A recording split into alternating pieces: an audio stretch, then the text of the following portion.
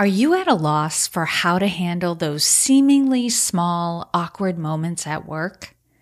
Whether it's being interrupted, talked over, hearing women referred to as girls, or getting a men's polo shirt as a company gift.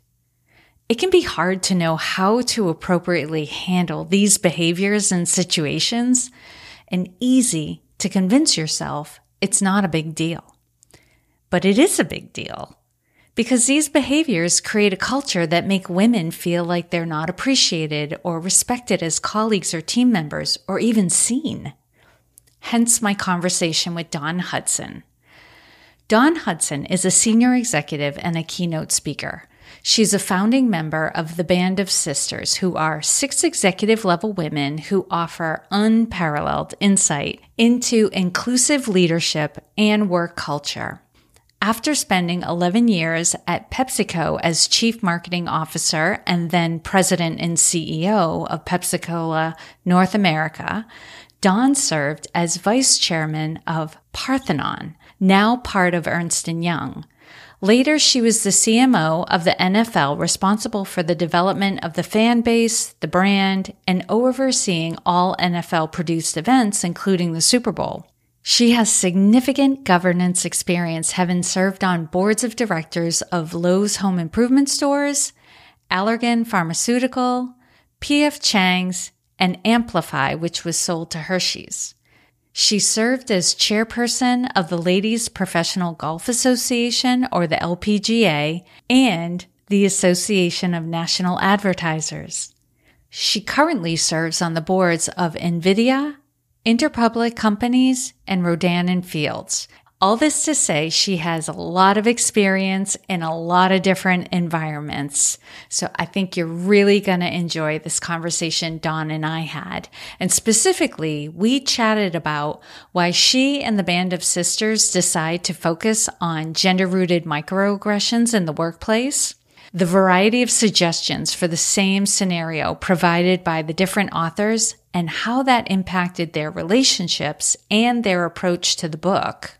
We discussed what's at stake for companies if they don't address microaggressions in the workplace, and I also asked Dawn for what advice she would give to anyone looking to advance their career. Given her track record, I was very curious to hear what she would have to say.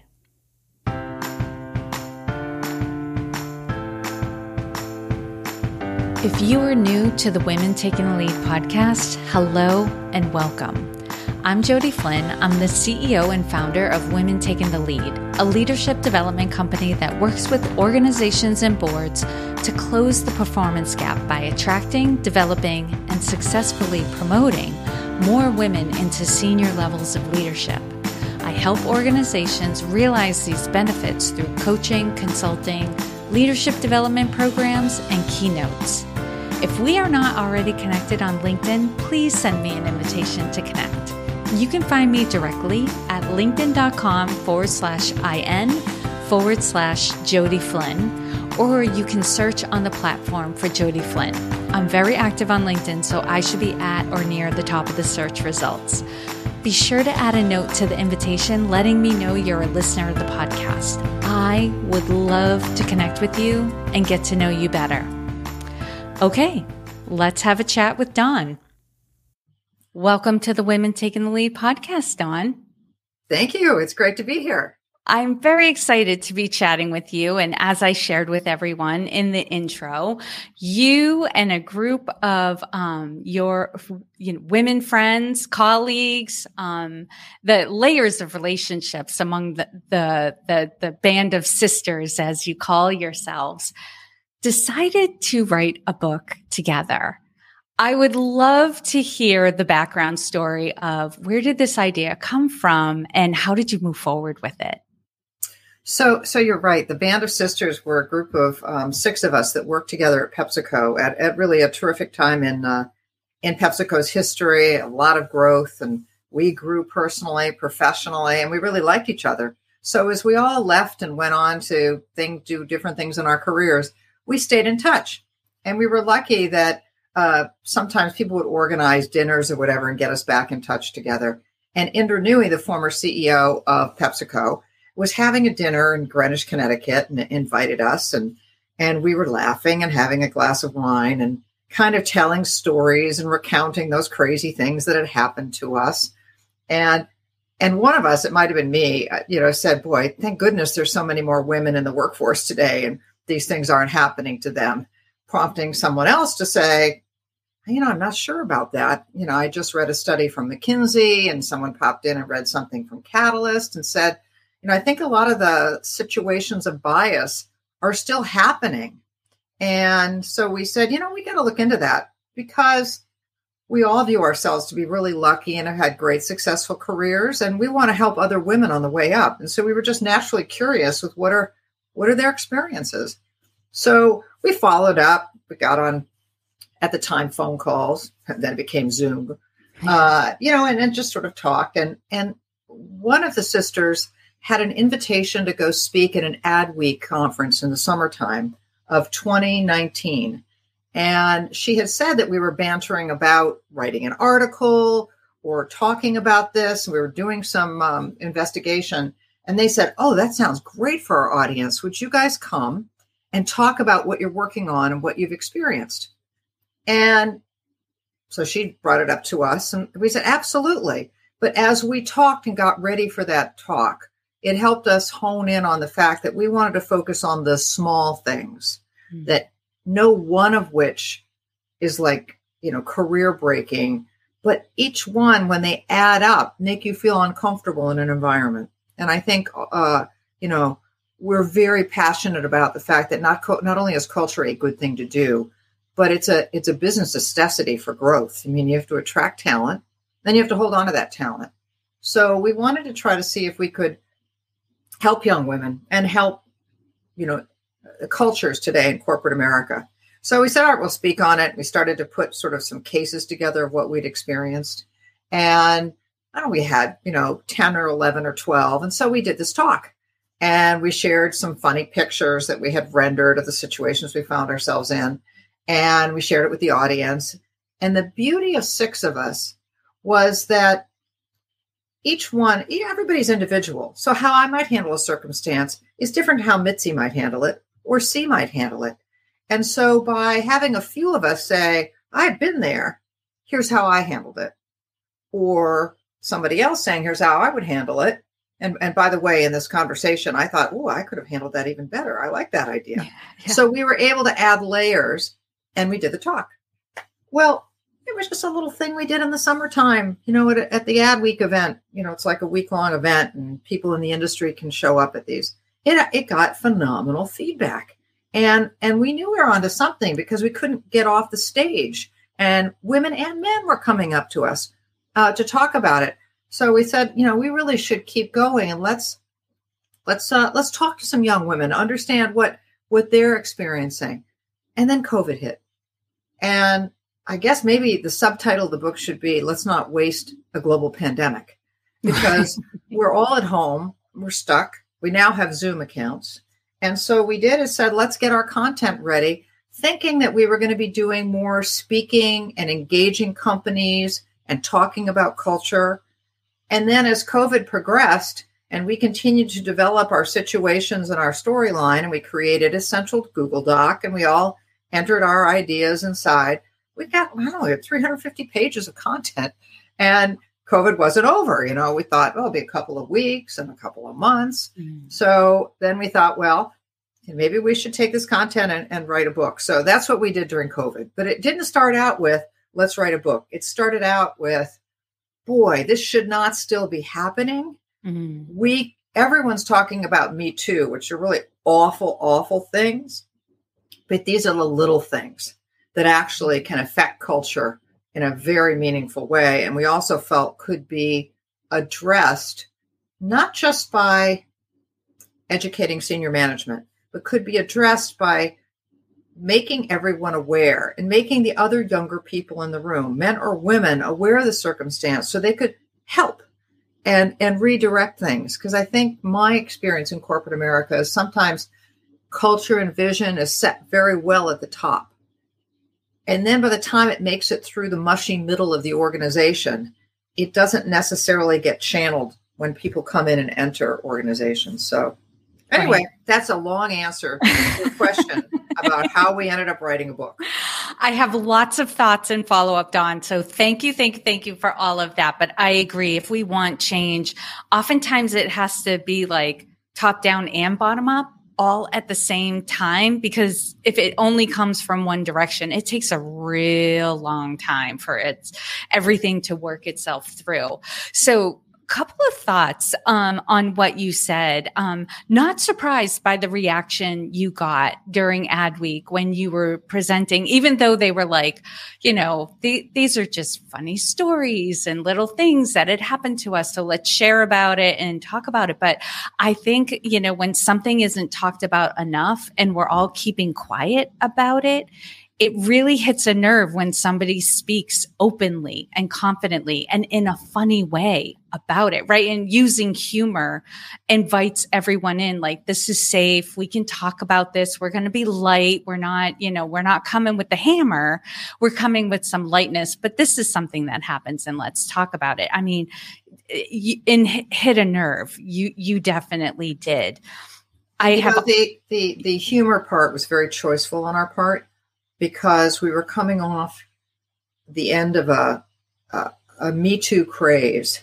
And the men that I work with and talk to were almost fearful to open their mouth lest they say something wrong, do something wrong. Very respectful of women, but didn't know what to do. So we wanted to invite them in and educate them and laugh and let them laugh with us, because we thought that would be more successful in getting everybody at the table to talk and influence these little things that happen every day, but that are highly addressable. Yes. And I find most of the transgressors are not aware of what they're doing or the impact of what they're doing. They're just, I say with most people, we're just living our lives, doing our thing. And then we find out we've hurt somebody or slighted someone. And so it's nice and easier to do something with it when somebody comes with compassion, maybe a little bit of humor. And that's the approach that throughout this book was definitely felt like, this is funny and we feel for everyone involved. And if this is you, the other thing I really liked about the book, I'll just say it, I was going to bring it up later, but just say it now, is it offered solutions from different perspectives, whether you were a man or you were a woman, whether you were the recipient of certain behavior, whether you had been the person who had behaved in such a way, whether you were an observer, the manager, it had something for all perspectives of, here's what you can do if this happens. And that's very empowering because it invites everyone in. It's not just, hey, women, this is something happening to you, and now it's your responsibility to do something about it. It's like, no, we are all responsible to do something about this if we see it and experience it. I mean, that was something that actually sort of irritated us, was the thought that, in a way it's like, okay, it's a women's issue. You guys go fix it. No, it's an everyone issue, and it will take everyone. Just because women are feeling uncomfortable and in a situation doesn't mean that they have to fix it. The rest have to fix it. And maybe one of the most gratifying things for me personally on the book is I gave it when it first came out to a few male colleagues that I worked with, my attorney, financial advisor, and a number of them said, I read it cover to cover, which surprised me, but they said, I just didn't know. Mm-hmm. I just didn't know. And one of them said, I'm never going to call you a girl. I promise. I'm not going to call you a girl. So they were trying to learn no matter what their age was. And I think, again, I don't think these slights are intentional. Mm-hmm. They're not people trying to be mean-spirited, hurt people. They're just unaware and not thinking about the effect on someone else of that action. Mm-hmm. Yes. And the focus of the book, as you pointed out, is in the area of the microaggression. And I've read another book called The Authority Gap. That book pointed out the author interviewed celebrity women, big names in politics and sports and this. And, I think of Janet Yellen being one of the interviewees. And she talked about like early in her career, very blatant, very obvious sexism.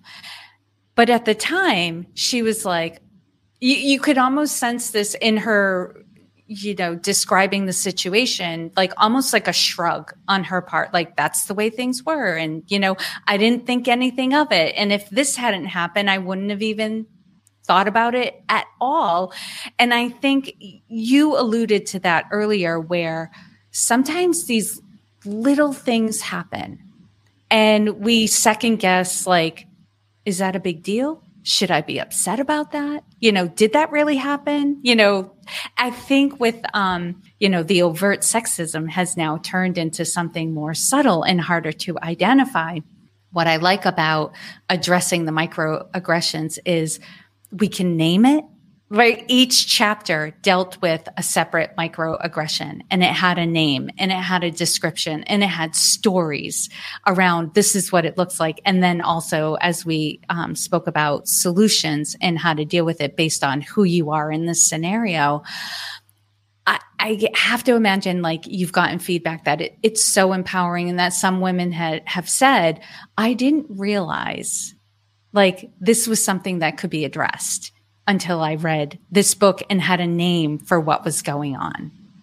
That's exactly what we hope happened, which is it identifies it as something real and something that people can do something about, whether you're an observer. I mean, don't just sit there, help the person out. I mean, it's quite easy to once you know about one of these situations, which are pretty small, they're pretty easy to correct. Right. You're in a meeting, someone, often a woman, has an idea, says it, conversation happened, someone else says the same idea, and the idea that she said, and that person that's a great idea. Mm-hmm. Well, someone can say, Dawn and Gary are talking about the same thing. I think they're both great. Let me build on that. I mean, it's so easy to just acknowledge someone, and that in that acknowledgement, in that situation, it goes so far. And one of the things that I've learned, people think about culture today, particularly for the millennial generation, even more so for Gen Z.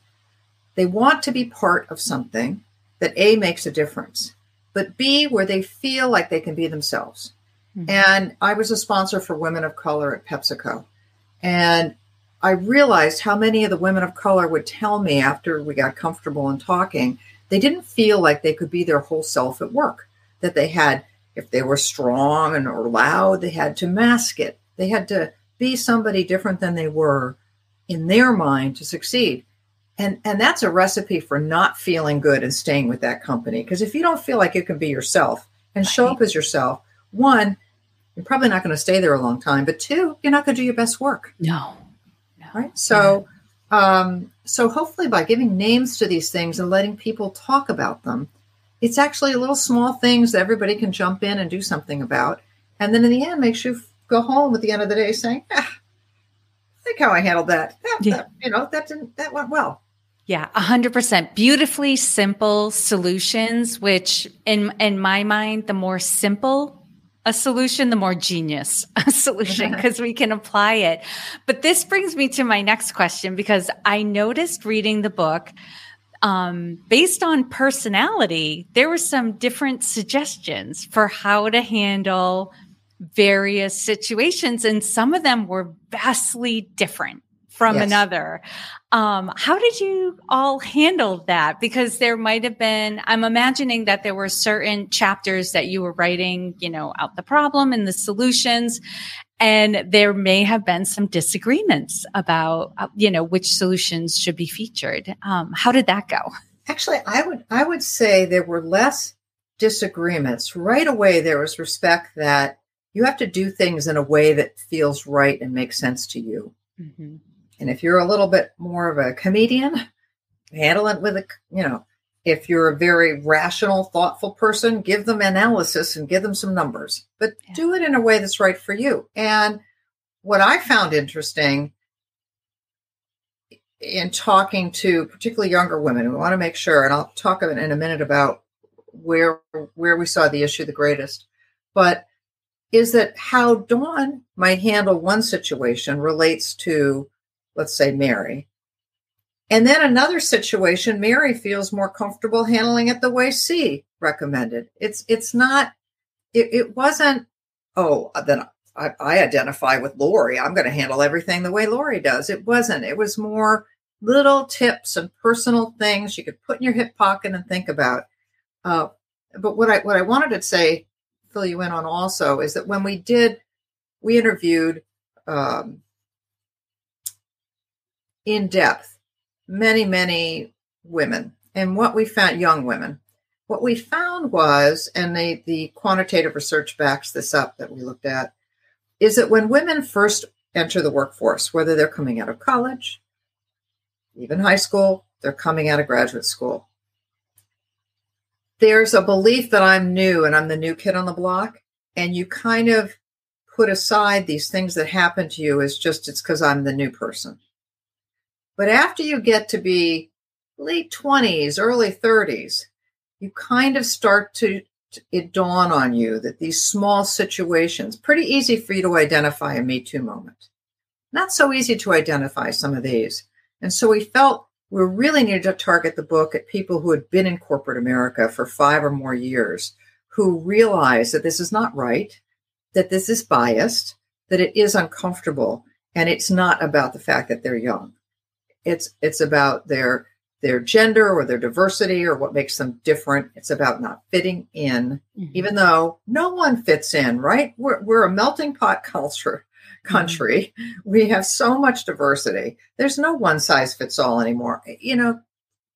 Many years ago, you could be, from a white fraternity and probably do well in many corporate cultures, but that's not true today. Mm-hmm. So, but it really was trying to write something to help the women who are waking up to say, this is not comfortable for me. This is not right.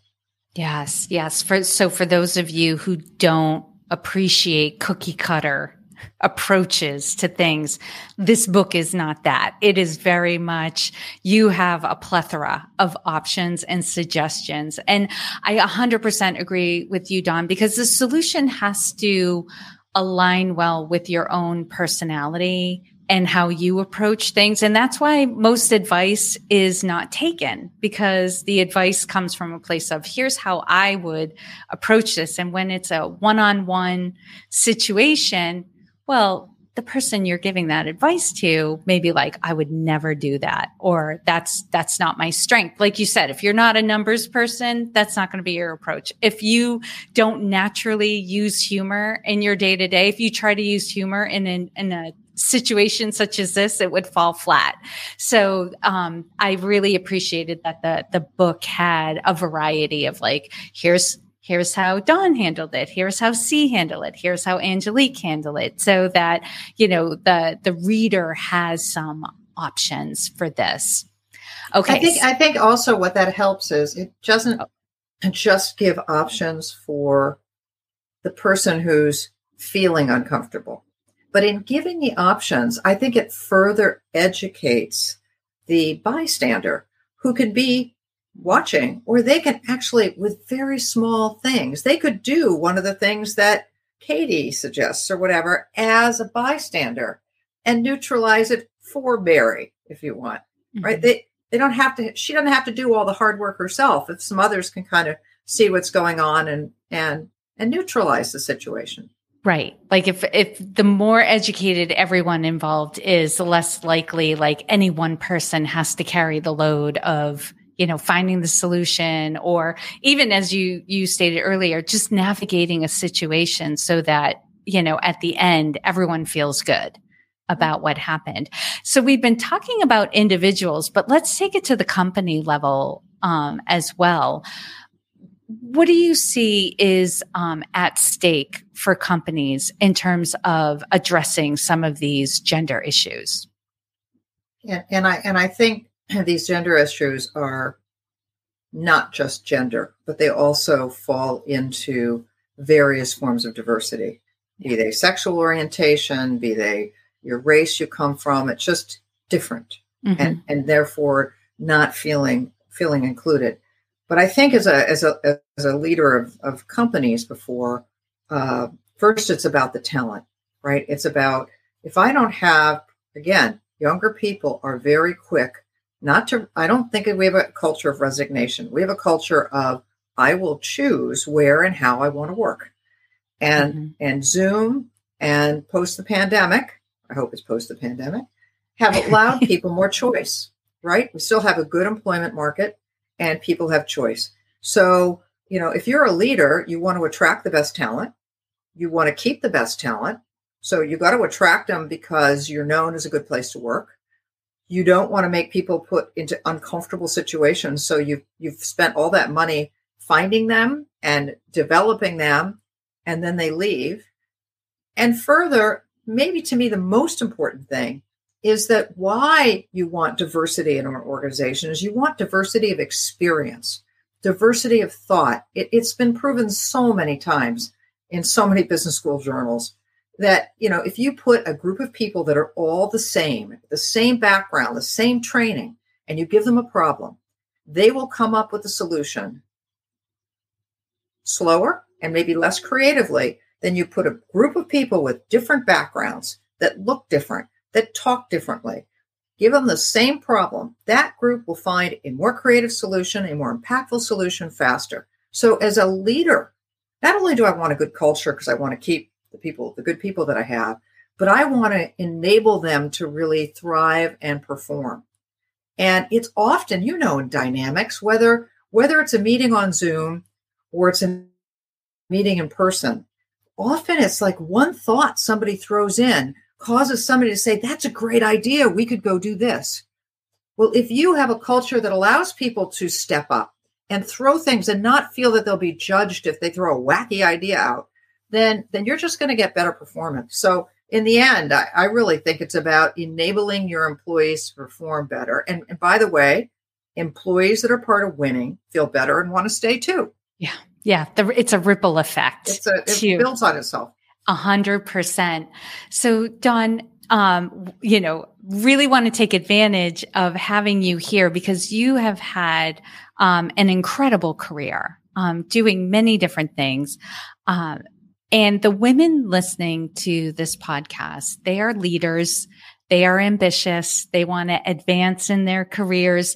And a lot, they're listening to the Women Taking the Lead podcast to, get those ideas for how to develop themselves, so that they can advance well in their career, like feeling confident and comfortable, to some extent. There's always you got to have those stretch moments in order to grow, but they listen to this podcast to kind of move the learning curve along a little bit faster. So do you have any, particular advice for the women who listen to the Women Taking the Lead podcast?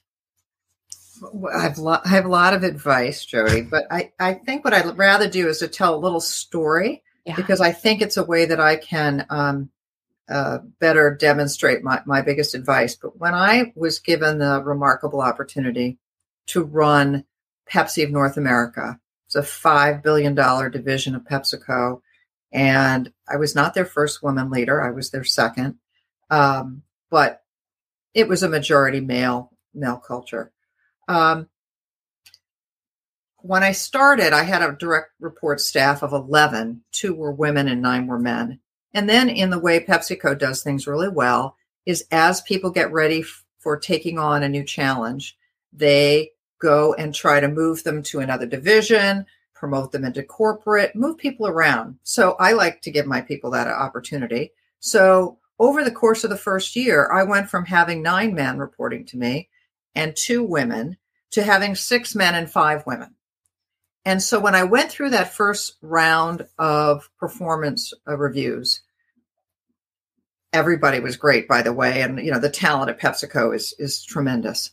But there was a tendency that the men would come into the office focused on their achievements for the year, focused on what they wanted to do next, focused on, how much more should they get paid, and, would really be quite verbal in the conversation.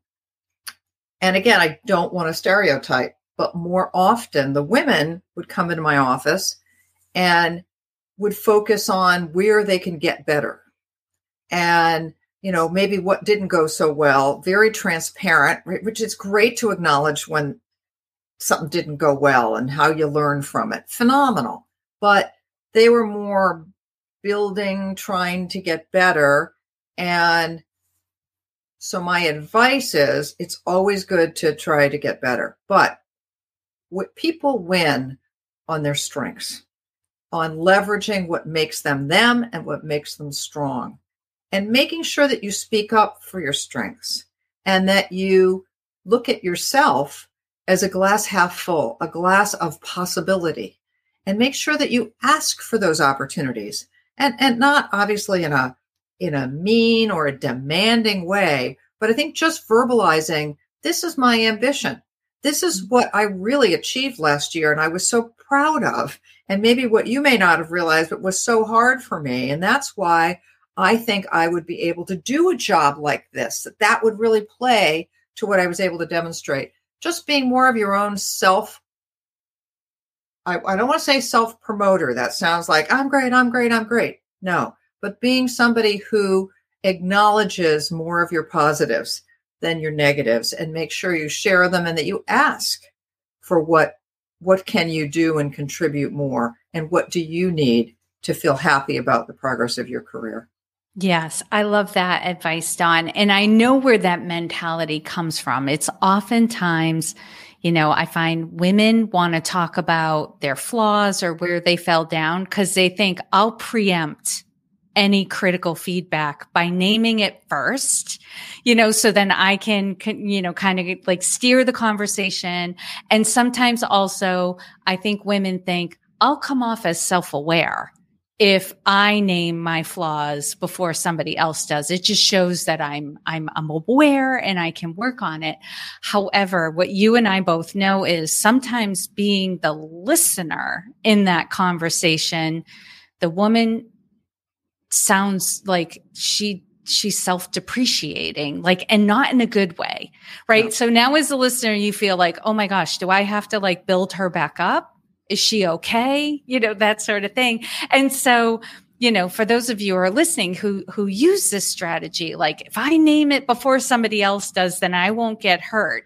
Just think about how it comes off when you do that, when you don't lead with these were my achievements, these were my strengths, or even, if you want to weave them in, I've grown from different experiences I had this year. And here's why I'm stronger and what I'm going to take into the future. It's all the perspective, that influences how you show up for other people. I've sometimes thought name it and fix it, acknowledge, let's face it. My biggest personal career developments were when things were the toughest. And I tell people, when you are faced with some of the hardest situations, just know a year from now, you're going to look back and say, I became such a better leader and I learned so much from it.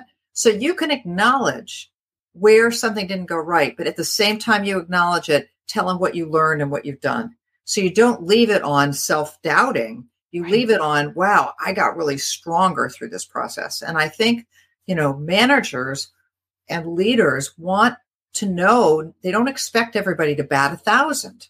They expect people to take, the right appropriate risks and more often than not be right, but not 100% of the time. So acknowledge where something didn't go well and we learned and moved on. I think that demonstrates your ability to take on more, just to be able to verbalize it as opposed to either not talk about it or be very sorry and down about that awful thing that happened. Yes. Awful things happen all the time. It's the people that fix awful that get ahead. 100%. Or learn from awful. Yes, I love that.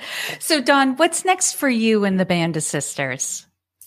Well, this is our way of giving back. I have 2 daughters and, inadvertently when you're a woman in business, people ask you to advise other women and I want to help the next generation and the generation after that. So just writing a book, hopefully a lot of people read our book, but we won't affect corporate America that way. So we're combining it with also getting out and we go to companies and we talk about the book and we invite people in.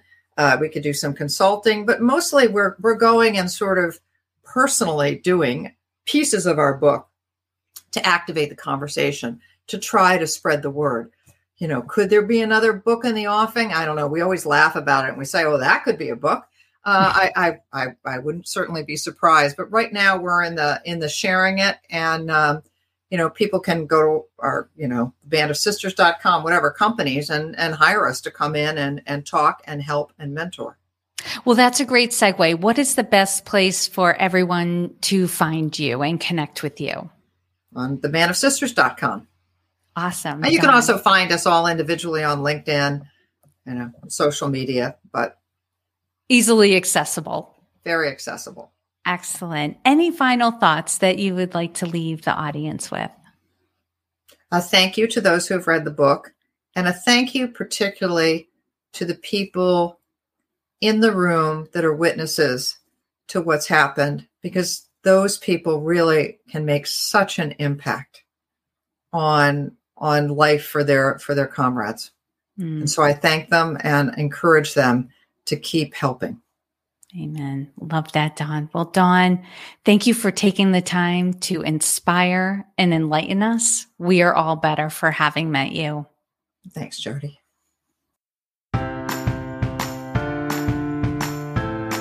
What were your takeaways from my conversation with Dawn? I would love to hear your thoughts. Have you been subjected to or witnessed microaggressions at work? Do you have an approach for handling these behaviors and situations that helps everyone learn and grow from them? Head over to LinkedIn to share your thoughts and takeaways on the post corresponding to this episode. I'd love to hear what stood out most for you. And if your last promotion has you experiencing and confronting challenges you haven't faced before, consider working with me. I would love to support you through this transition, help you get your bearings and feeling confident in your leadership once again. You can find a link to schedule a time to chat with me in the episode description. If you're listening through a mobile device, that link will be in your podcast app. If you're listening through the Women Taking the Lead website, the link will be toward the bottom of the episode webpage. And if you're going to ask your company to sponsor you to work with a coach, there's also a link to access a checklist that will help you prepare for the conversation. As always, I hope this was of value to you, and here's to your success.